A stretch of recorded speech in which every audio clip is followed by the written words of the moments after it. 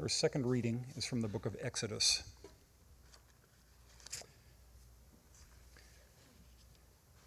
And God spoke all these words, saying, I am the Lord your God who brought you out of the land of Egypt, out of the house of slavery. You shall have no other gods before me. You shall not make for yourself a carved image or any likeness of anything that is in heaven above, or that is in the earth beneath, or that is in the water under the earth.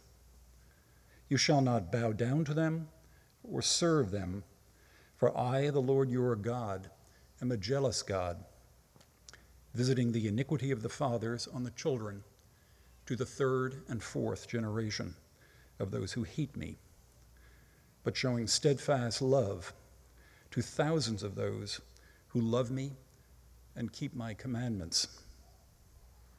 You shall not take the name of the Lord your God in vain, for the Lord will not hold him guiltless who takes his name in vain.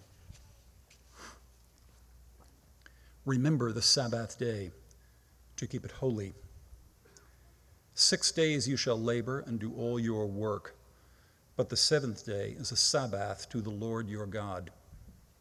On it you shall not do any work, you or your son or daughter, your male servant or your female servant, your livestock, or the sojourner who is within your gates.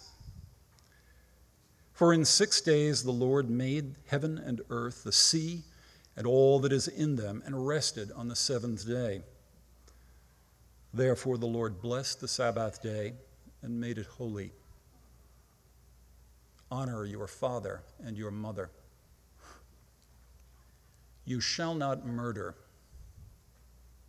You shall not commit adultery. You shall not steal.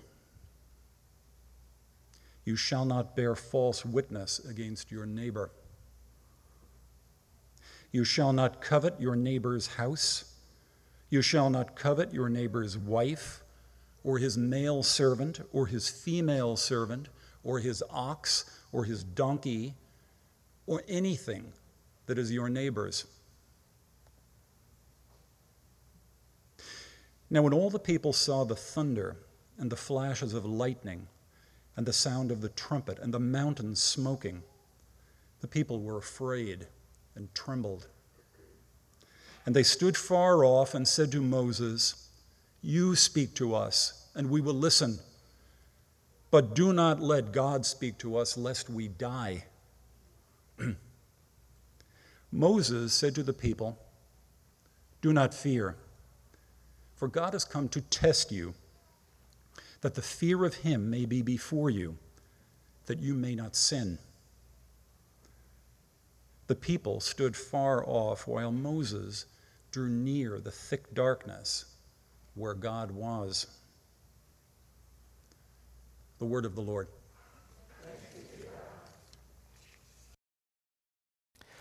Okay, so don't raise your hand, but how many of you know all 10 commandments in order? Don't raise your hand. A couple generations ago, everyone did. Now, of course, as author Greg Forrester noted once, 100 years ago, everyone thought they were a Christian because they went to church and they lived pretty much the same way everyone else did. It was spiritually vacuous, and it's not necessarily a good thing. And yet maybe there is a benefit to learning the 10 Commandments. And as I've found, it's actually much easier if you can simplify them if you were going to try to memorize them. And this is what we're looking at the next couple weeks. So let me give you my simplified version. It's just one word for each command. God, idols, name, Sabbath. And you get it, right? No other gods. Don't make idols. Don't take the Lord's name in vain. And then it goes on, parents, honor them. Murder, don't. Adultery, also don't. Steal, lie, don't. And covet, don't. Some of you find easier ones when it's more memorable. So there's also, as you can find online, the Hillbilly and Texting 10 Commandments. honor your ma and pa, quit your foul mouthin', no killing, except for critters. The texting ones, for those of you who are over 40 and struggle with this, no one before me, seriously. No OMGs. POS means parent over shoulder. Parent over shoulder is okay. Your mom and dad are cool. Doesn't matter. Just pick one that's going to stick in your head.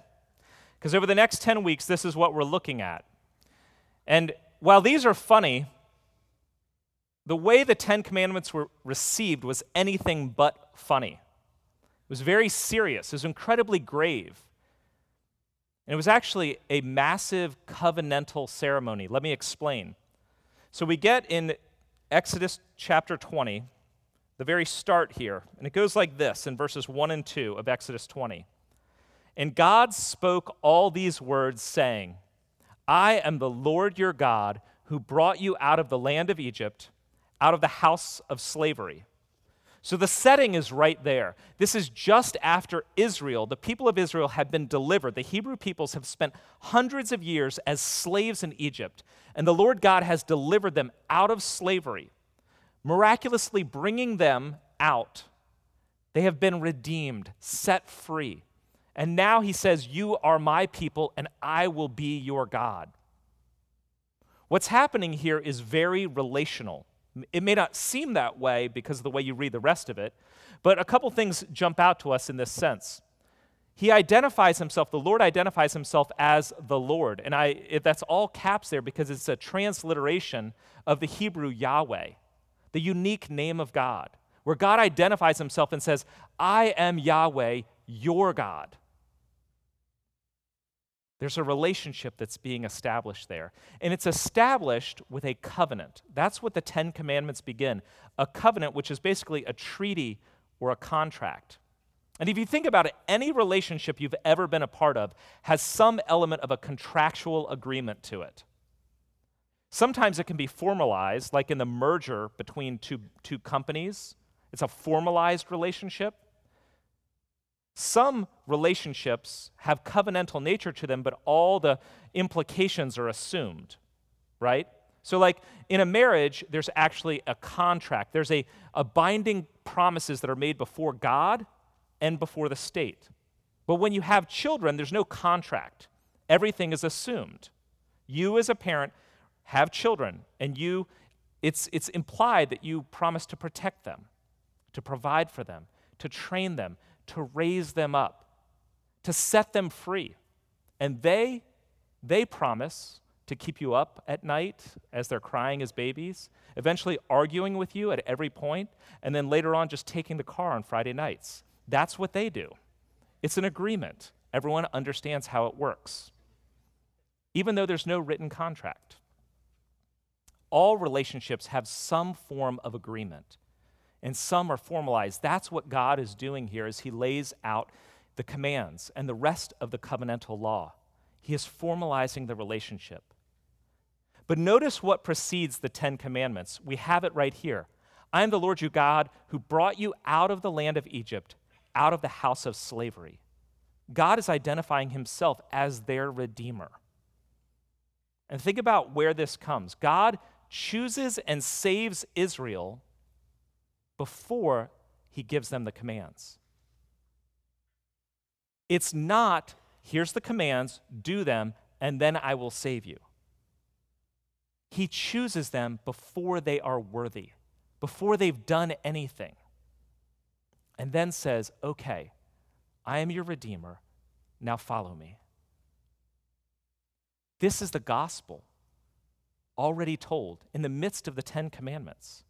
I have redeemed you, therefore worship me. Not if you worship me, then maybe I'll redeem you.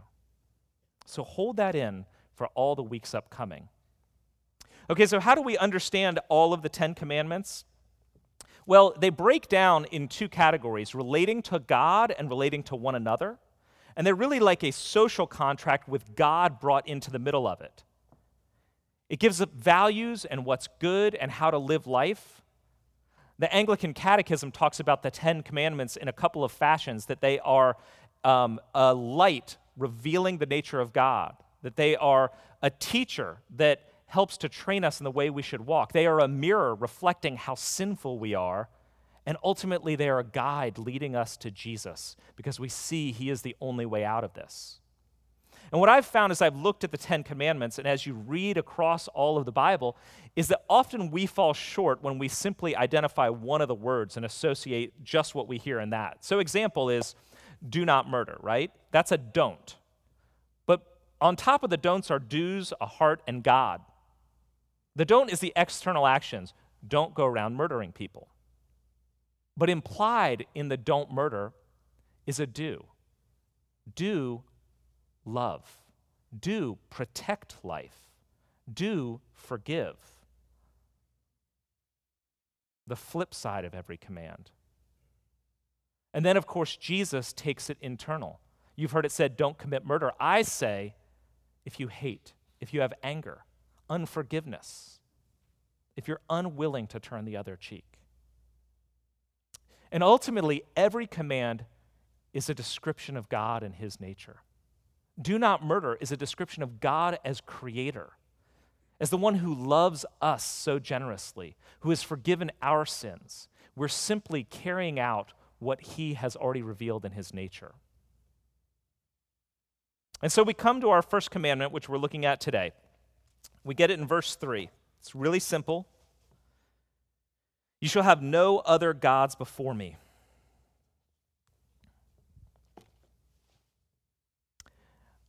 This command was as countercultural to the Hebrew people as it is to us today.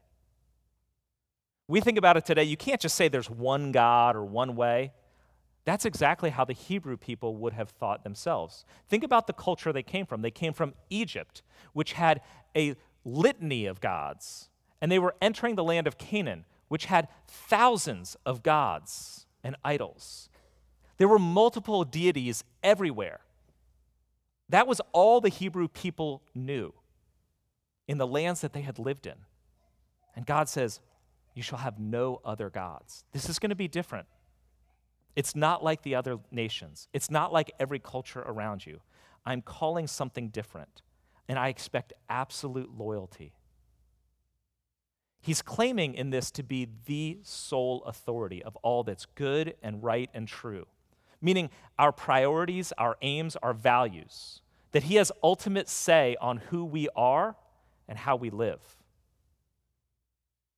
And if you go through all of the commandments that follow off of this, basically what God is saying is, I am the one who has sole authority on what you worship, on your time, on your family, on all your relationships, on your body, on your thoughts, on your money, on the words that come out of your mouth, and the very desires of your heart. I and I alone am God of all these things. Do these 10 commandments matter? Well, let's assume the 10 commandments do actually matter. Because I think nowadays it's hard. It's hard to say, like, this is natural to us. We just walk in these things. These things are counter to how we think and the culture we live in. But let's assume that they're all true, that everything that is said in there is actually right. The hard part is, even as Christians, we might consent intellectually to the 10 commandments, but if we're honest, it's not really our heart's desire. It's not really how we live. What gets in the way? Well, let's think about a couple things that affect us and affect how we live that aren't God's word. Our worldview, which we talk about a lot here, our worldview is often shaped by more things than we're aware. A worldview is a point of view. It's your values. It's how you interpret life. It's how you interpret your circumstances and how you make decisions. The Christian worldview suggests that you should believe in one true God, that we are the clay, he is the potter, and what he designs is what we become. His word, whether it's written, like these commands, or his word incarnate, Jesus Christ. Scripture and Christ reveal the life we are called to and should be shaping our worldview, defining what we value. So, is that your primary worldview shaper? And would we even know if it wasn't? You see, what I've found as I've looked at these things more often, especially over the past couple of years, is that our culture influences our basic assumptions and even shapes how we approach Christianity. Think about this, right? American culture elevates personal liberty and individual happiness. It's one of the things we're going to celebrate tomorrow, is liberty. But it elevates the individual in America, right? And nowadays, the primary authority in America is my feelings, my wants and my desires. There was a time centuries ago when it was maybe religion or the church or God, and then it was the government. And then for the past couple hundred years, it's been science. But over the past decade, we've actually tossed that off, and the only authority left is right here. This is what decides what is good and right and true. And it's very American. And it's assumed even by Christians. It's why I'm always hesitant when a Christian says, the Spirit told me to do something. Because I think it's very easy to mix our American individuality into that, and my feelings being interpreted as the Holy Spirit. When it's not also run through the Word of God and the community of faith, at least, what the Spirit tells me can very often sound like what I want already. I was with the college interns this week, and we were talking about our culture, and one of the things I asked them was, how did you decide which college to go to? What factors played in? And when it came down to it, they all basically said, well, I decided. It was what I wanted. My dad, my mom, but it was really me. And I said, okay, that's not wrong, but just think about the implication of your assumption on how you decide which college to go to, or any decisions we make. We do them very individualistically. And our assumption is probably this: that's how we're going to do our Christianity. It's how we're going to do all of our values and worldview. It's how we're going to approach life. We live in a culture that is morally relativistic, meaning no truth claim is superior or has authority over others. And so whether you are a Christian or not, you might say, oh, the 10 Commandments, they're basically pretty good. I mean, they're a good guide for us. Or I think most of it's okay. But probably a lot of us fall along the lines of this cartoon comic strip where one of the Hebrews goes up to Moses and says, I don't know about you, but I've only found a couple that work for me.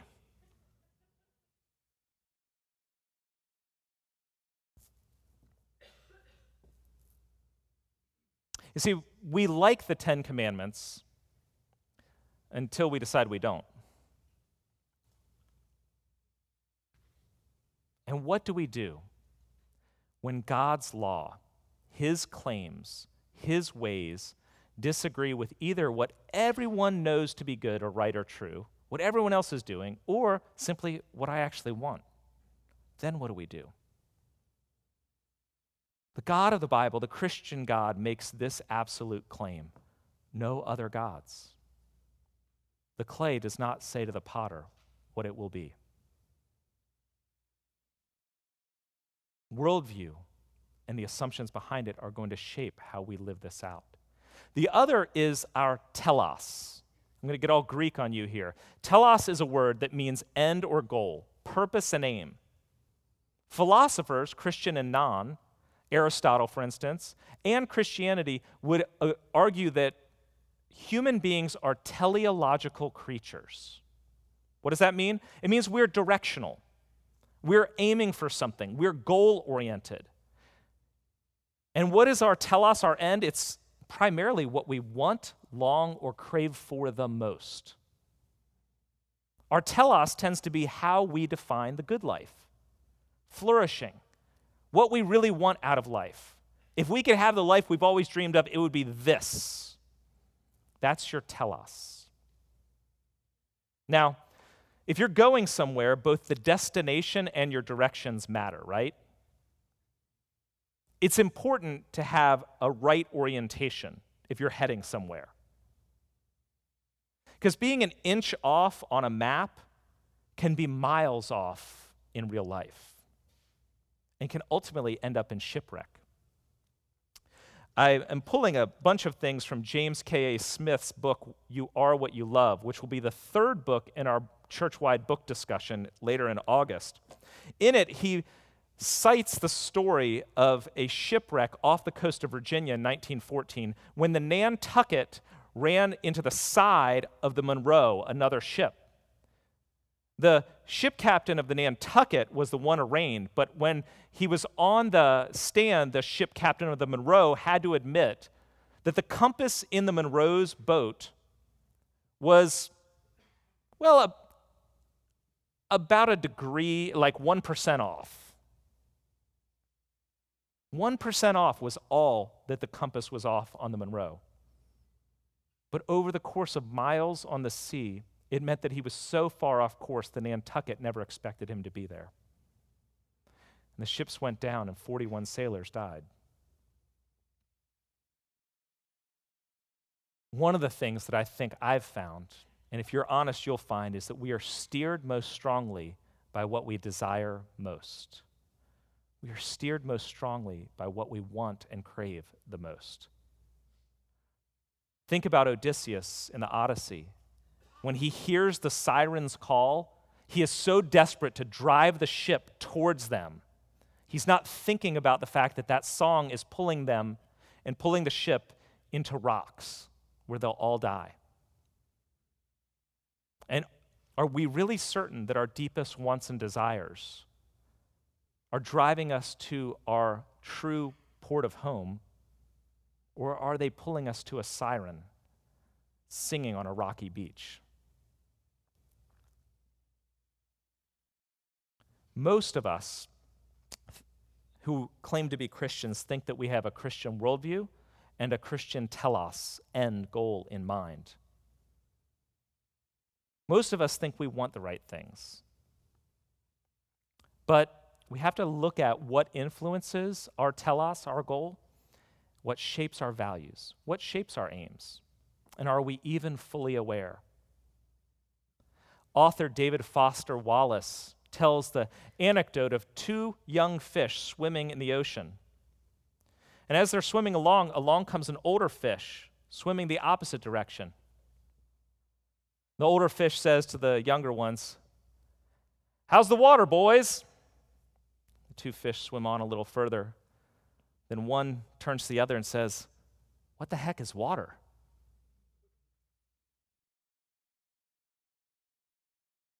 Do we even know the water that we're swimming in? Because if we don't, we'll be very unaware of the things that are shaping us, the assumptions that undergird how we make decisions, how we approach life, how we view and interpret everything around us, including ourselves. What actually influences your thoughts, your actions, your desires? And are we fully aware? One of the things that shapes our thoughts and our desires is ritual, habit. That's another statement that many people have looked at, is that we are habitual creatures. And what we do and do consistently shapes us. It's going to shape who we are and where we are going. Desires, your wants, are not just learned intellectually, they are internalized through repetition. N.T. Wright told the story of a 2006 study done in London on taxi cab drivers. Now, if you've never been in London and you're not really familiar, taxi cab drivers in London have to memorize the entire map. They have to know exactly where everything is and all the roads and the ways that they go. London is not like New York on a grid system, or even DC that has some version of order to it. It is a complete mess, much like Boston, but on a bigger scale. And a taxi cab driver has to master the entire map. And what they found is taxi cab drivers that have not only mastered the entire map, but have also driven it for years and years, They have a more developed area of their brain that is able to remember and process where they're going. They compared them to bus drivers that simply ran the same route, and they said, no, look, the gray matter area in this certain part of the hippocampus for the brain is incredibly larger in these people who have been driving taxi cabs in London for years. Because not only the intellect, but their repetitive driving of all these streets has woven a map that has created a whole system of brain thought that's shaped their physiology. Their very bodies are different than the rest of us. What we learn by repeating consistently will shape us. It may even shape our brains, and it certainly is going to shape our hearts. Think about it another way. If you've been driving for decades, you do it intuitively. When you try to teach a teenage driver how to drive, you know what you have to do? You actually have to remember how to drive again. Okay, so the brake is on the left, the gas is on the right, turn signals, mirrors. Wait, as you're coming to the stop, look around. All these things that you've been doing intuitively for years, now all of a sudden you have to explain it. And a teenage driver, their brains are racing. When they're first doing it, they're trying to remember which one is the gas and which one's the brake. Did I check my mirrors? Do I have enough gas? Am I driving too fast? Did I look to my left or right? Am I swerving into that lane? They're thinking, because these things are not intuitive to them. But how many of you, just in the past week, have gone from work to home or home to the grocery store and had no idea how you got there? And I don't just mean the aging, I don't remember how I got there. You stop at stop signs, you change lanes, you keep your speed up, you turn signal just intuitively because you've done it for so long, it's become a part of who you are.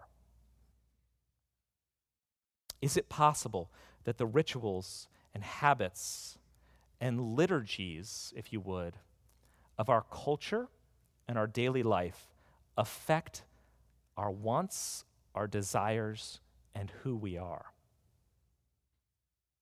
What we do and what everyone does affects us. It was about 16 years ago that I started drinking coffee. Before that, I liked the smell of it, but not the taste. It was way too bitter. But somehow in the midst of studying and a new baby and sleepless nights, I needed the coffee. Years later, the habit was formed. And I'm not just talking about the caffeine addiction that I have. I'm talking about the habit of the taste and scent of something that used to be so bitter I didn't want to go near it. But I formed a hunger and a craving for coffee that's built around all the things that shaped me as I was drinking coffee. It was early in the morning, either fire in the fireplace or the sun's rising. I'm reading the newspaper or I'm in my devotions. And all these memories and thoughts are shaped around that cup of coffee.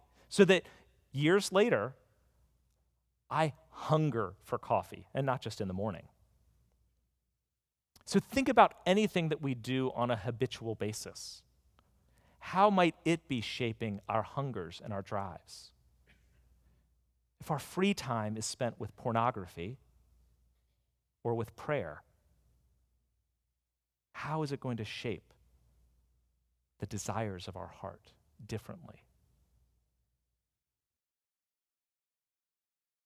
James K.A. Smith, in his book, puts it this way: all sorts of things we do are doing something to us. Our loves and longings are steered wrong, not because we've been hoodwinked by bad ideas. In other words, we might know what's right, but because we've been immersed in the wrong liturgies, the wrong practices, and not realized it. As a result, we absorb a different story about the purpose of being human, and the norms for flourishing. We start to live toward a rival understanding of the good life instead of God's.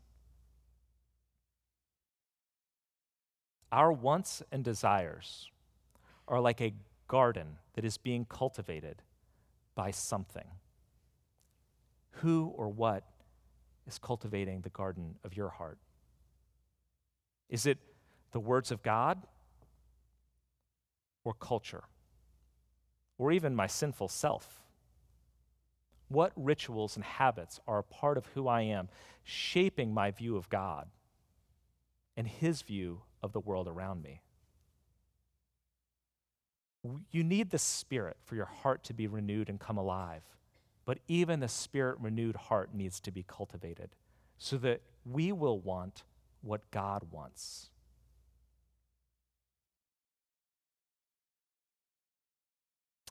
Because I've found in my own heart that my wants are often deceived, and I rarely live fully according to God's law. And in fact, even though over the next 9 weeks, besides this week, we're going to be aiming at God's law, his 10 commandments, and how they have implications on our lives, what you're going to find is you're going to feel guilty because you're going to fall short. There will be aspects of God's law that you cannot live up to, even for a day.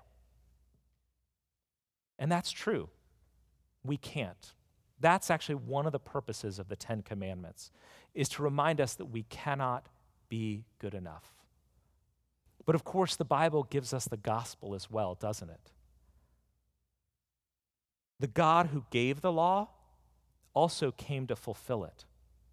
On Mount Sinai, God is speaking out of fire and smoke and tells the Israelites, do not come near or you will die. Be afraid.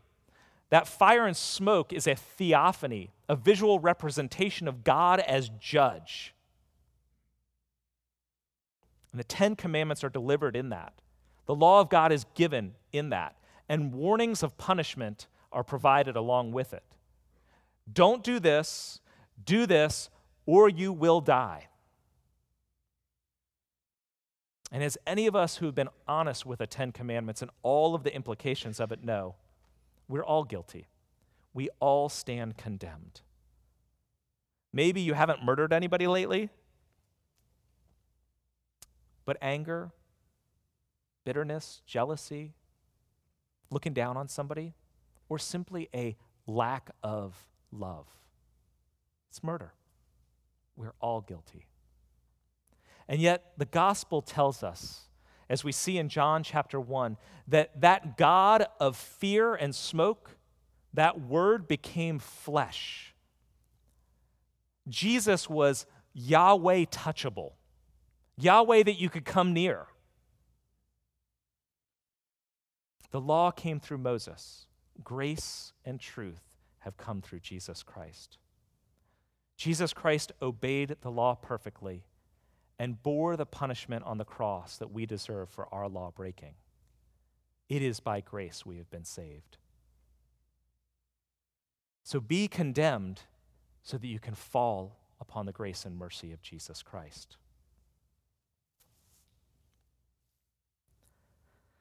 What is our telos? What is our end goal? It's heaven. The 10 Commandments are not just rules to constrain us, they are also a description of the good life and of heaven. Think about it. What's described in the 10 Commandments is basically shalom. That means wholeness and harmony. Wholeness and harmony with God, with my neighbor. If you lived out the 10 Commandments, it would be wholeness and harmony with God and your neighbor, and therefore with yourself. And that's heaven. When we reject or walk away from any of God's commands, it's not just us rejecting his constraint on our life, it's rather us rejecting the chance to live in heaven now, to experience the fullness of shalom now. It is, as C.S. Lewis put it, settling for playing in mud puddles, when God, through his law and his ways, is offering us a vacation at the sea. Let's pray.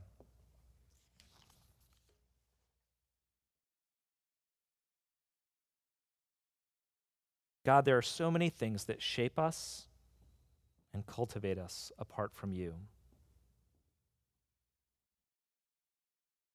Help us, Lord, by the mercy of your Spirit and the practices of our lives, to cultivate a longing for you, to see the world as you see it, to have your telos in mind, to be shaped by your practices, so that our hearts might be enlarged to the ways of God and his Son, Jesus Christ, in whose name we pray.